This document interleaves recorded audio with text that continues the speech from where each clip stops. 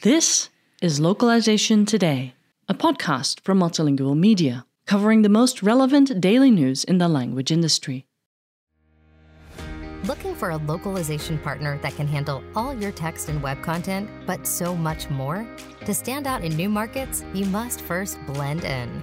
Blend is your single source for everything localization, helping brands expand to new markets with AI-driven technologies and a global community of language experts and voice talents in 120 languages. Mention this promo and get 10% off your first text, voice, or video localization. Grow bigger anywhere with Blend. Visit getblend.com today. When Chebet won the New York City Marathon this month, he became the first man in more than a decade to win both the New York City Marathon and the Boston Marathon in a single year.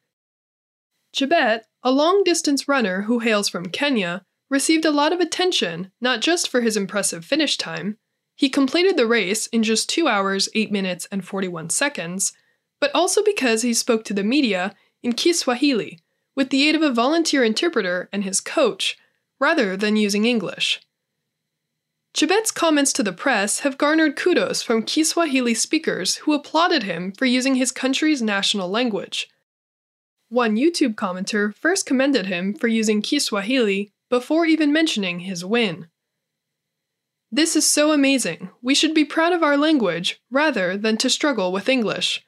I'm so proud of you, Chebet." One commenter wrote on a YouTube video from his performance at the Boston Marathon earlier this year. "The rest of Kenya's athletes should emulate him. He's a good example." However, the impromptu nature of the interpretation services Chebet received have led some to wonder why a professional interpreter was not present to help him communicate with the media. This question also shines the spotlight on a relatively understudied niche in the field of language services: sports translation and interpreting. Although many have applauded Chebet's use of Kiswahili over English, several commenters noted that they were unimpressed with the interpreters themselves. When a volunteer interpreter uttered the nonsense word mashindo instead of mashindano, several folks on social media made fun of her. Likewise, when Chebet's coach gave impromptu interpretations for the media, one commenter wrote, "Why are they getting translators who themselves speak poor Kiswahili?"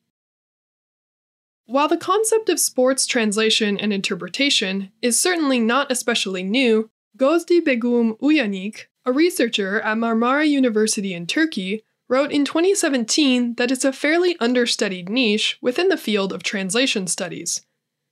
Sports can be regarded as a technical field with its own terminology, and the field of sports could cover a variety of fields thanks to its interdisciplinary nature as well. Reads her paper on the topic, in which she also suggests strategies interpreters can use in the sports context.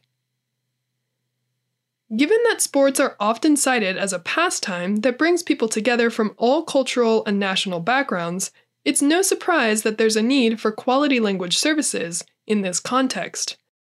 Moreover, many of the most successful athletes, like Chebet for instance, in Anglophone countries, speak languages other than English natively. It's important to make sure that they're able to communicate effectively with their fans, and professional interpreters can, of course, help them do that. This article was written by Andrew Warner and was originally published on multilingual.com on November 18th, 2022. Thank you for listening to Localization Today. To subscribe to Multilingual magazine, go to multilingual.com/subscribe.